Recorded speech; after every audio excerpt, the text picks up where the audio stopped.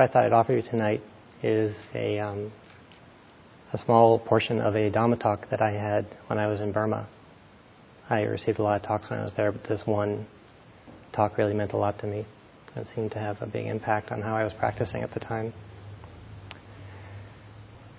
It begins that there is a land somewhere, a mythical land, with a very long river and many islands within the river that are built of sand, so sandbars.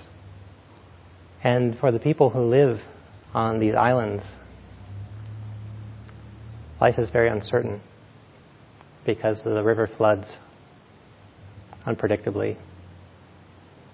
And depending on the height of the flood, different islands go under at different times.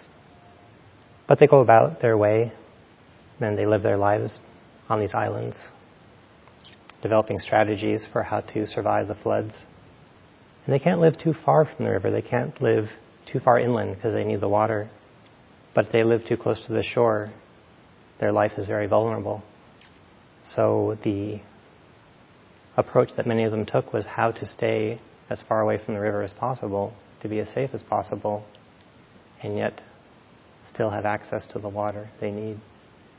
Swimming was very important, so all the children very early on were given swimming lessons. They would find a little cove on an island where the current wasn't so swift, and they would teach the children how to swim. But one of the greatest fears in everybody would be that they would fall into the river, either when a flood would come, or if while they were gathering water, or crossing the island in a place where they got too close. A wave might come up and get them, or they might slip down a slippery rock. So there was a constant anxiety. They lived with it long enough that they all had strategies. They tried to develop their swimming skills and their careful walking skills. They had special shoes that gripped the rock as best they could. And one time, there was someone born into a family living on one of these islands. And he really wanted to help his people, his family. And he thought maybe, like everybody, we could build higher and higher houses and get further and further away from the river. But thinking about that didn't seem to work because it makes it so much more difficult to go down to the river and get the water. I thought, well, maybe we could get a dam across the river. Now the river's too big. So he sat for a long time trying to figure out what he could do to bring some safety to his family and to his people on his island. One thing that he took notice of, like many people did, is every now and then people would be swept down from islands upstream and land on their shores. And then they would tell of what that was like to be completely submerged in the river and how terrifying it was. But it occurred to him that possibly one thing no one had tried would be to consciously enter the river. And so, against all wisdom, following this strange inclination of his, he would start at the upper end of the island and not swim in the little cove, but he would jump into the water and swim and see what it was like to actually be in the water and try to catch the bottom of the island before he was swept down. He was practicing that time, and people took notice that this was foolish and courageous. They couldn't decide which. But he never ventured that far from shore until he decided that really, if he wanted to know the river, it wouldn't be the river close to the shore, it would be the river on its own terms. And so one day he swam very far out from shore, swam down and tried to catch the end of the island that missed, and was swept downstream. And immediately he was panicked. Immediately he thought he'd been way too brave or foolish. And he thought this time it was foolish. And he found himself floating in the river. And he began experiencing things he'd never experienced on the river near the island, like he went over his first waterfall and survived, but felt the pain of that. And he got trapped up in some driftwood with all of its sharp, jagged, splintery edges. And he began to actually learn while he was in the river. It wasn't what he would have chosen, but by being in it, consciously having chosen to understand the river, he began to learn that grabbing onto something at the bottom of the river and holding on with all of his might didn't work. It just made him drowned. There was nothing to be clung to in the river. That if it was permanent and stuck to the river, it didn't work in the riverbed. So he learned many things, and the Dhamma talk actually that I received went over several nights, so I can't give you it all. But one of the things that he learned, probably the most important, was that conquering the river was impossible, but learning to flow with the river was possible. Learning to understand the currents, learning to navigate within the river on its own terms.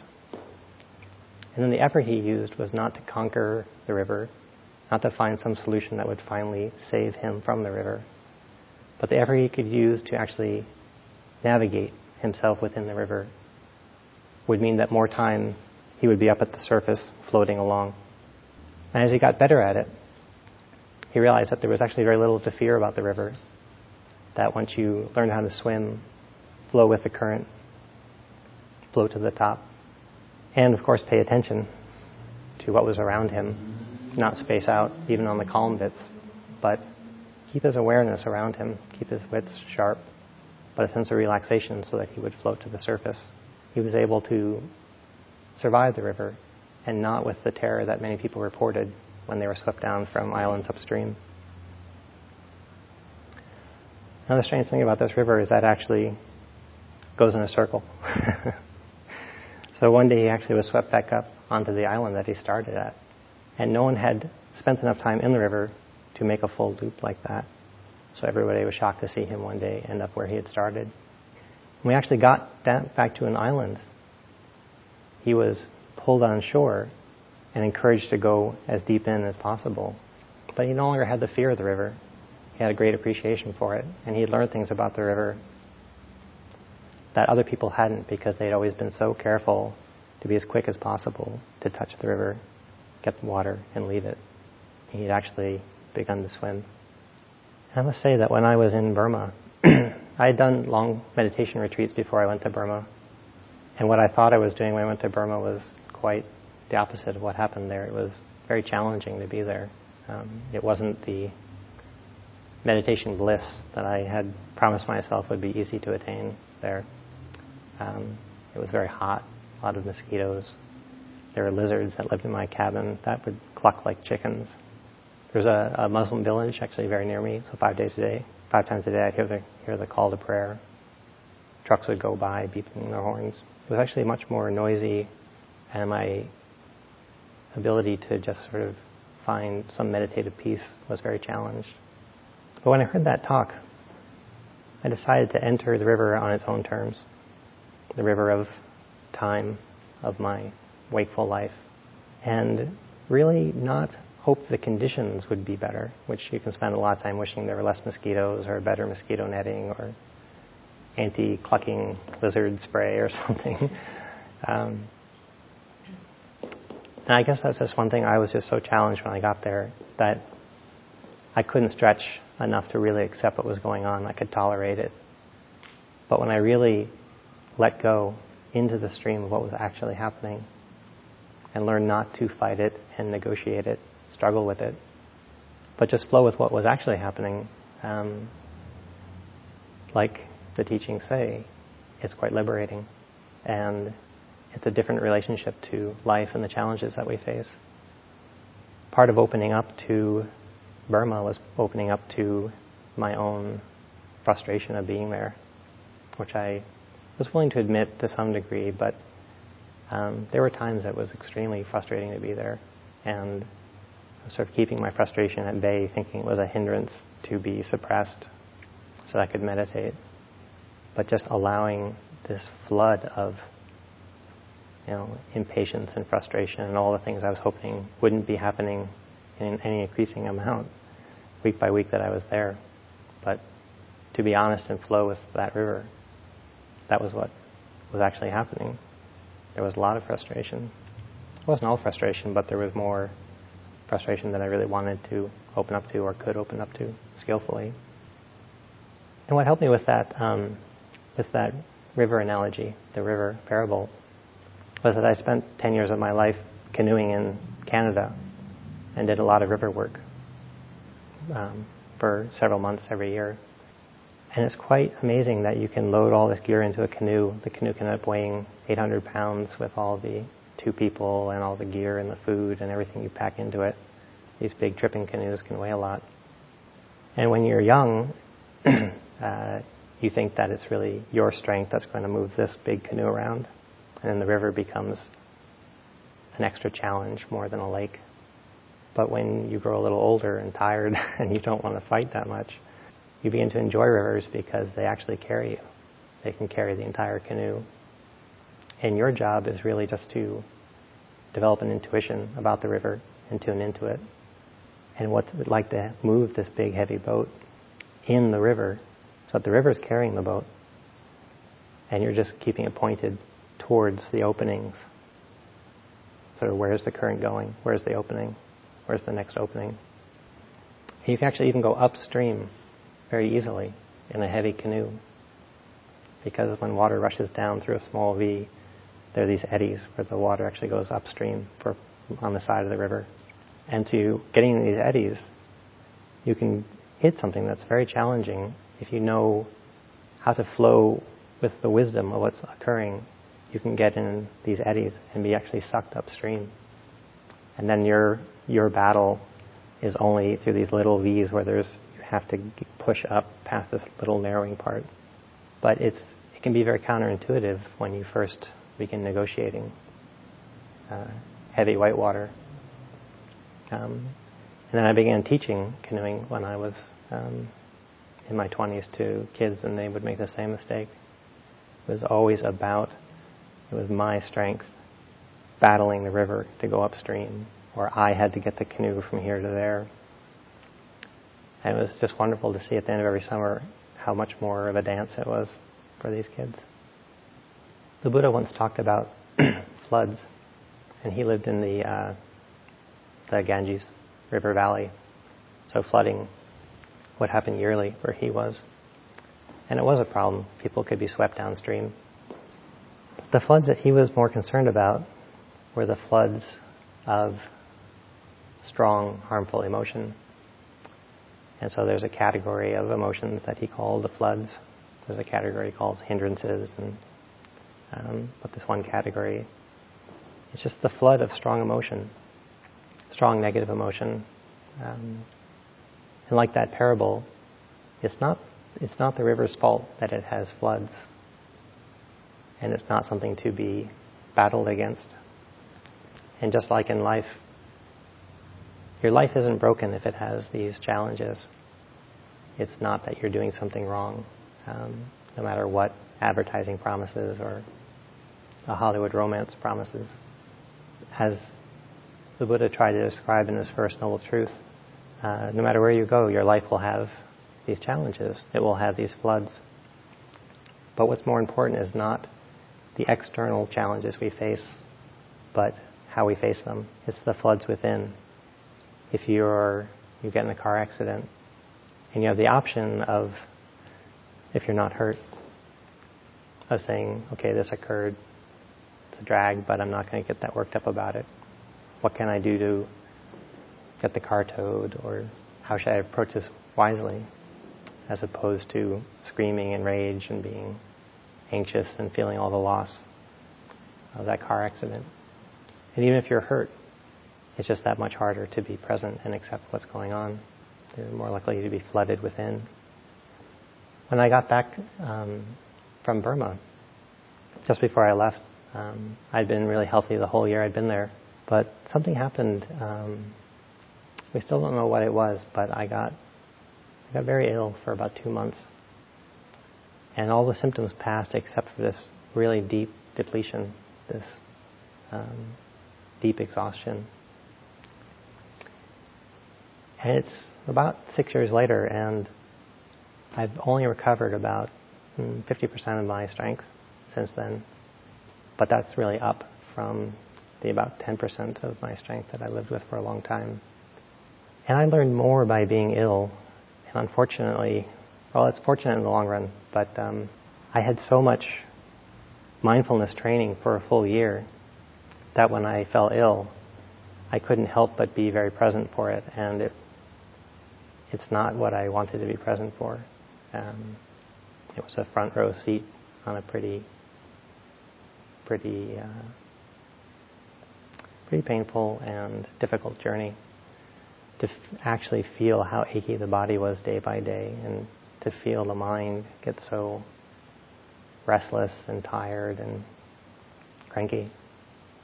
And like going to Burma and orienting to that river and learning that there was wisdom in that, I didn't really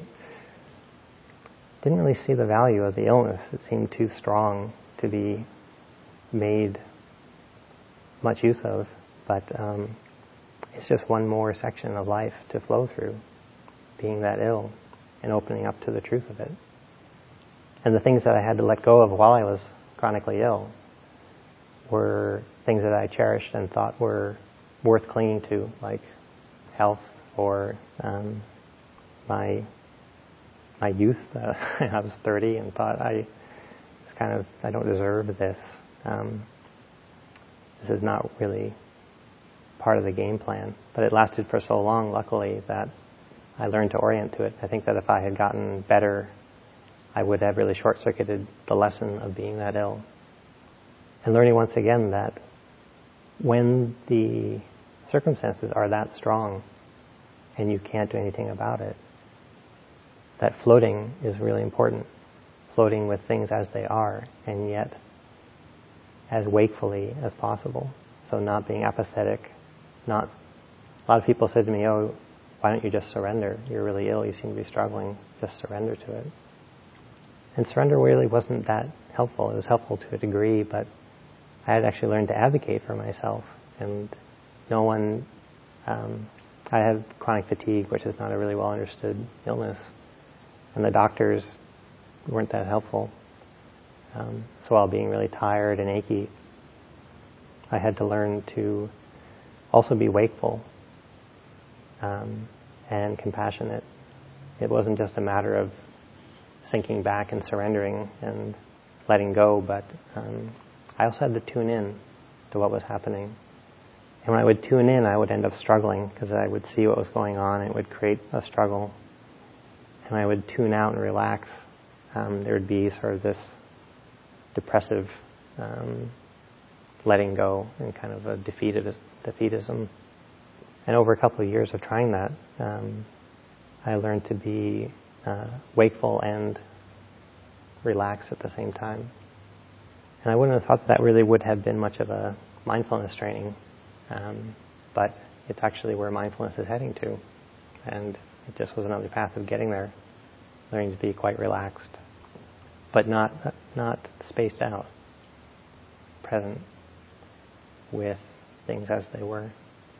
Then the big challenge came when I got healthy enough that I could no longer just hang out in my dad's house being ill. There was enough health that I was getting out into the world more. But it was very difficult to be in this culture, to be my age, looking normal enough. There are a lot of expectations of what I should be doing. And they're very sort of culturally ingrained. So there was the mindfulness training that was kind of counterintuitive to how many people behave, especially I was on the East Coast. I think mindfulness, a certain relaxation is missing on the East Coast. I'd had monastic training, and that was very difficult to try to come to terms with in this culture.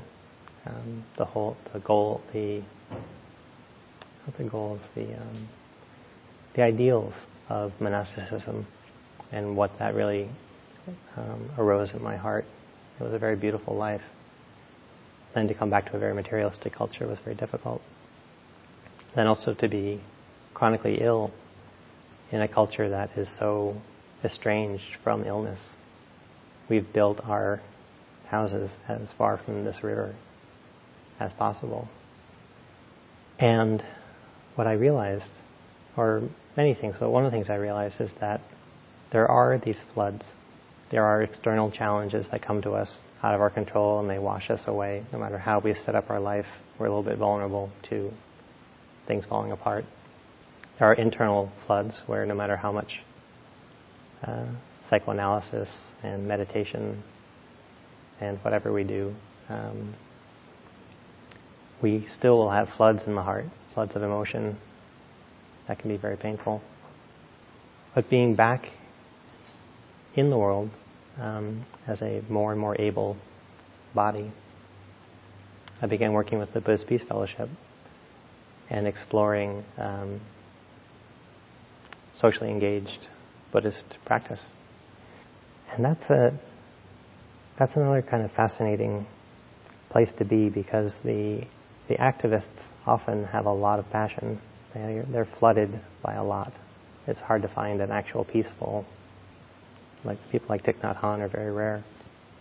So a lot of activists are drawn into activism out of very strong and unbearable floods within their hearts. A sense of injustice, a sense of outrage. And there's truth in that, but many of them are quite flooded with emotions that end up draining them. So it's a big challenge to be an activist over a long time and do it from a place of peace. What was interesting would be to be working at the Buddhist Peace Fellowship and feel like the war building, and to be around all these people who wanted to stop the war. So you see this tidal wave coming towards your island, and you look at it, and you look at the sandbags you have, and you realize, I don't think we're going to stop this. I don't think this is coming, but we have to do something. And watching people get sucked into the fear and the outrage about the war starting, and myself included, beginning to it was incomprehensible that this could be happening. And there was a lot of desperation to prevent this from happening. And in doing that, we all lost our sense of floating. And it's okay to lose it a little bit, because you're never perfectly balanced. But we all got kind of swept away by this flood that was happening. And then after the flood subsided, and I realized that there was very deep non-acceptance that this was happening, and there was very deep non-acceptance that this could be happening, and that there wasn't a solution. I think that people tried very hard to be as peaceful as possible, to come from a very deep place in their heart, and not everybody has perfect inner poise, so people recovered well. And that's really the strength of their practice. Not that they didn't get swept away, but that their recovery time was pretty remarkable, given the amount of passion that they had for opposing the war. So, as she read in the little blurb, I've been interested in exploring what it's like to have truths about myself that I think are universal, but they're sort of alien. They're a little bit alien to what's presented often in this culture about being an individual, about being successful, about setting goals and achieving them. But coming back to what I learned in meditation, that very simple act of knowing and flowing at the same time, that whatever I learned in meditation is like swimming lessons for the river, that a half hour every day or once a week is a time to not neglect your relationship to that type of instability, that type of fluidity of time and what occurs in it. Learning to orient yourself to that. Because without that, when you are swept away by a flood, by an external or internal change of circumstance, if it's been a long time since you've been in the water, you'll probably struggle and do unskillful acts within the water. But if you can practice being present with the flow of time and all the things that happen within the flow of time, of distractions and showing up, emotions that happen, how to ground yourself in the present moment. Then when larger challenges do happen, you actually have something to orient yourself to. You're not completely lost. So I'm actually going to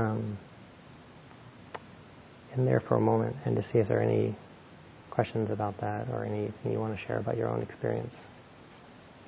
Something that occurs to me. I've been sort of thinking about I guess it's the introduction to a group of sutras. I'm not sure what the title is. But the question, it's a deva asks the Buddha, how did you cross the great flood? Mm-hmm. And he responds, he says, I crossed the great flood without pushing forward and without standing still. Mm. And she asks something about, what does that mean? He said, well, when I pushed forward, I was whirled about. And when I stood still, I sank. Mm. So I crossed without pushing forward and without standing still. Mm-hmm. So I've been thinking about that. I don't know what it means, but I think I'm beginning to get some inklings about pushing forward and some inklings about standing still. Mm. But that does leave how one crosses the river unanswered. Or the flood. Right. Yeah, that points very carefully to the balance of effort that's needed when facing something a large journey like that. And one notion I have about that, it comes up a lot. If you're very equanimous, how can you be socially engaged? Because that's very active. It's more than just doing small problem solving. There's a very intentional step into complicated situations where there's often a lot of suffering going on. One thing that was really beautiful about being so ill, it's like the Dharma took away my oars. So I could no longer move my boat around, and yet the boat still moved. And the analogy is a bit more like sailing than rowing, where if you set your sails right, you may not actually travel very far because there may be no wind. But if you set your sails right and there's wind, the boat will move quite quickly. Some of the fear we have sometimes of letting go of effort is that we would turn into a blob. And we'll only turn into a blob if we let go of effort and then let go of being present and tuned in. That if you let go of effort to force a difference, but stay tuned in enough, what wells up in one's heart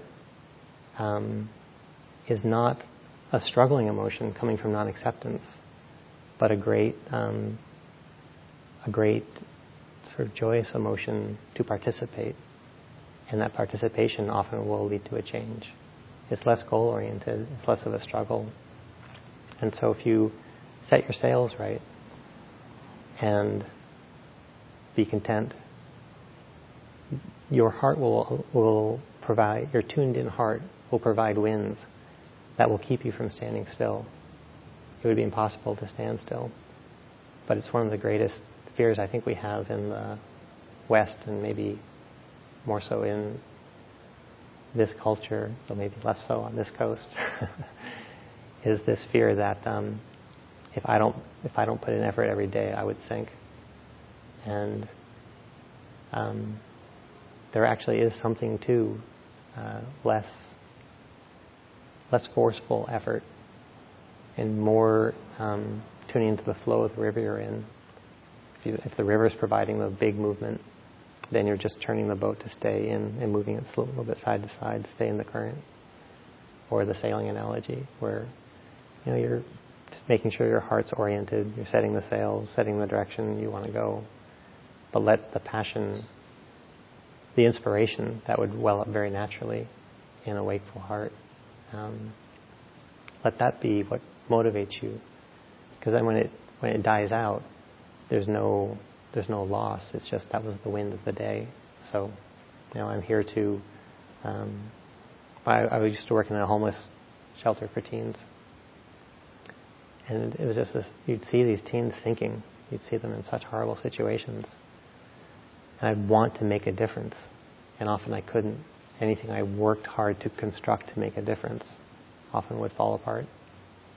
But when I learned to align myself with the teen and be less goal-oriented but more heart-connected, that heart connection would just sort of be flooded with inspiration to really be there for that teen and see if we couldn't come up with a solution. And that actually made more of a difference for that teen than any placement I could have given them, or any nurse or social worker I could have gotten them to, is having that type of connection.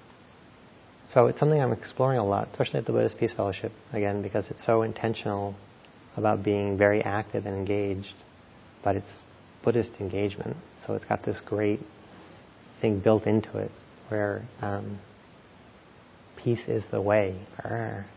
How could peace be the way? Because if peace is the way, then I don't know if I'm going to have the same impact. So there's a great exploration there.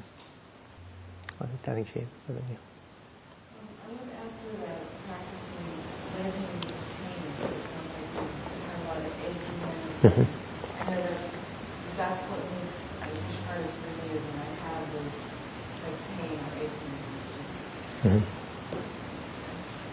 it's very frustrating. And I wondered how much you were able to do that when you were so ill. Any thoughts about that? There are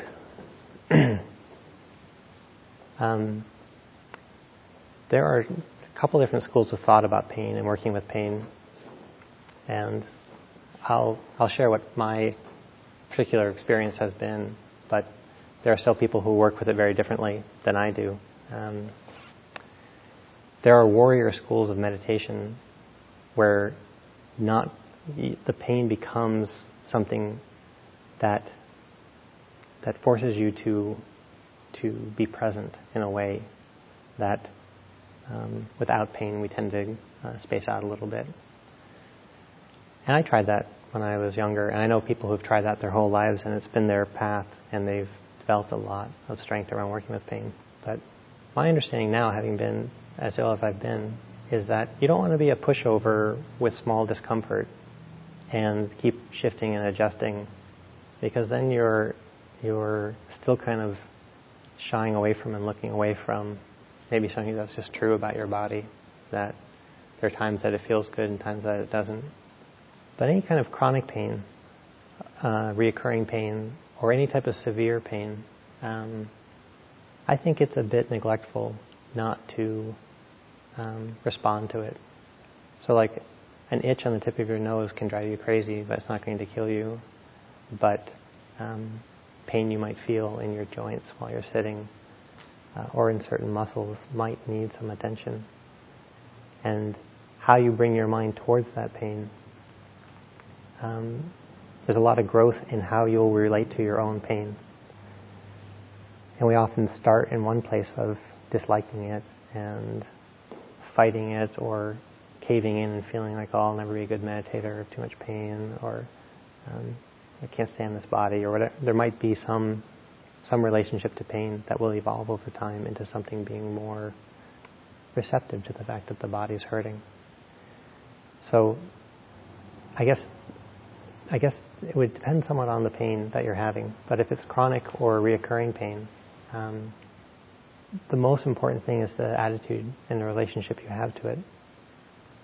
And if by sitting still and trying not to be a wimp about feeling pain, you end up making your heart like stone. So you sit hard with it and you're not going to move, and there's this pain and you're battling it. You can be stiffening your heart, and it doesn't actually make you more vulnerable and open to life. Unless the pain ends up winning, then you kind of collapse and go through a depression, and then you wake up from that depression and you're kind of soft and open. And some people, that's their openings. They work hard with pain, and the pain ends up kind of defeating them, and then it kind of cracks them open a little bit. But I would recommend making sure your relationship to the pain you're having is very soft, gentle, and forgiving to a part of your body that's hurting that much. And if you actually have that going on in your mind, in your heart, then when you pay attention, that attention won't be about a struggle. It won't be about beating it, overcoming it, changing it. It will be true acceptance. And in that relationship, there's a lot of tenderness that you'll have towards yourself that you can't develop when you're healthy. It's very hard to be tender towards yourself without a reason to. It's a little bit abstract if you're healthy and having a good day and everything's going your way. You know, you can be tender to yourself, but it's not really what's required in the moment. But the tenderness you have towards yourself when you're feeling pain or when you're sick, that tends to transform the heart into an authentic tenderness and care for yourself. And that relationship to yourself, when you start seeing pain in other people, becomes very, very instantaneous to feel a lot of empathy or sympathy with other people in pain. But if you've ended up fighting the pain or being very antagonistic towards it, and some people really recommend that. They really recommend. They're not trying to recommend the antagonism, but they're recommending a warrior spirit. My experience has been that people tend to develop a very stone cold but strong heart. So that hasn't been what's worked for me. I don't know if that was helpful. Oh, yeah. Would you say some more, please, about how you came to be more fully aware and present even when your energy was at such a low ebb? It's interesting because at the lowest part of it, I was only kind of semi-conscious. Actually, I would sleep like 14 hours a day. It would be really horrible sleep, and then I would lie on a couch with sort of dim bulb of consciousness going on. And my big complaint, my big dharmic complaint was that I don't have enough juice in my mind to be aware. I'm just out of it. So this can't be productive. I can't be doing much with this because I don't have the energy to do much with a mind that tired and groggy and spaced out and semi-conscious. And yet that was really the last thing that I was holding on to. You know, when I was young, I could be a monk. 227 rules, I could follow them, and I could meditate, and I could sleep less, and I could eat less. There's a lot of things I was doing to myself, and one by one, as I got ill, I didn't have the willpower to do that. And I, after a while, couldn't sit, couldn't do walking meditation, but I was still following the precepts. And one by one, the precepts started caving in because I just didn't have the energy around certain circumstances to be making any choices. So I found myself kind of flowing into behavior that I thought I had left long ago. But I was still aware enough, and that was sort of the last thing. At least I know what's going on. And then when I got so tired and groggy and so spaced out, that there was such a dim, it was like one neuron had its light on, and it was firing randomly. It's like, what good is this? This is nothing. There's nothing to be made of this. There's nothing. This is just abject suffering. There's nothing noble about this. And then when I finally surrendered that, which is probably, both my parents are academics, and so the clarity of the mind was sort of the highest priority growing up, and I instilled that having some awareness was important. But awareness is not the key. Awareness is a tool to not cling. And more important is not clinging. Awareness helps to not cling. But if your awareness is an act of clinging to clarity or being present, then you're gripping the hammer too hard. You've got this one tool, and you think, without this tool, I'm nothing. But the whole idea of this tool is to stop clinging. So even clinging to meditation was a problem. And then when I relaxed that attitude, then when I went back into, and I got a little more healthy, whether I was mindful or not was not important. Whether I was clinging or not was important. And once that becomes the priority, clinging or not clinging, then a lot of things line up. Whether using mindfulness I hate the side of myself with mindfulness. I don't have to do that much. That's nothing about clinging in there. You're not using the wisdom of non-clinging. You're just not being hindered by an emotion. But when you're really developing non-clinging as your highest priority, then parts of the practice really line up beautifully, and mindfulness becomes a very important tool to non-clinging. But you don't relate to mindfulness and awareness with any type of identification or hope that you'll be more mindful day by day and more judging of yourself when you're not. So it's the non-clinging that's important. It doesn't make mindfulness less important. It's just that it has to be the tool of non-clinging, not the actual goal itself. I don't know, did that touch? So I guess my question also on the topic of pain. So in my experience, going to hospitals and retreat setting, you sit for 2 hours sometimes before, obviously that's not pain. And when you start doing the hospital, you find that the pain can just dissolve. And that if you sort of try to consciously fight against it, then it becomes worse and worse. Right. And if you go back to your Vipassana, when you stay kind of autonomous, you don't focus on the legs, you know, you just kind of keep moving, everything does just dissolve down the sensation. And so this seems to me some kind of concrete illustration of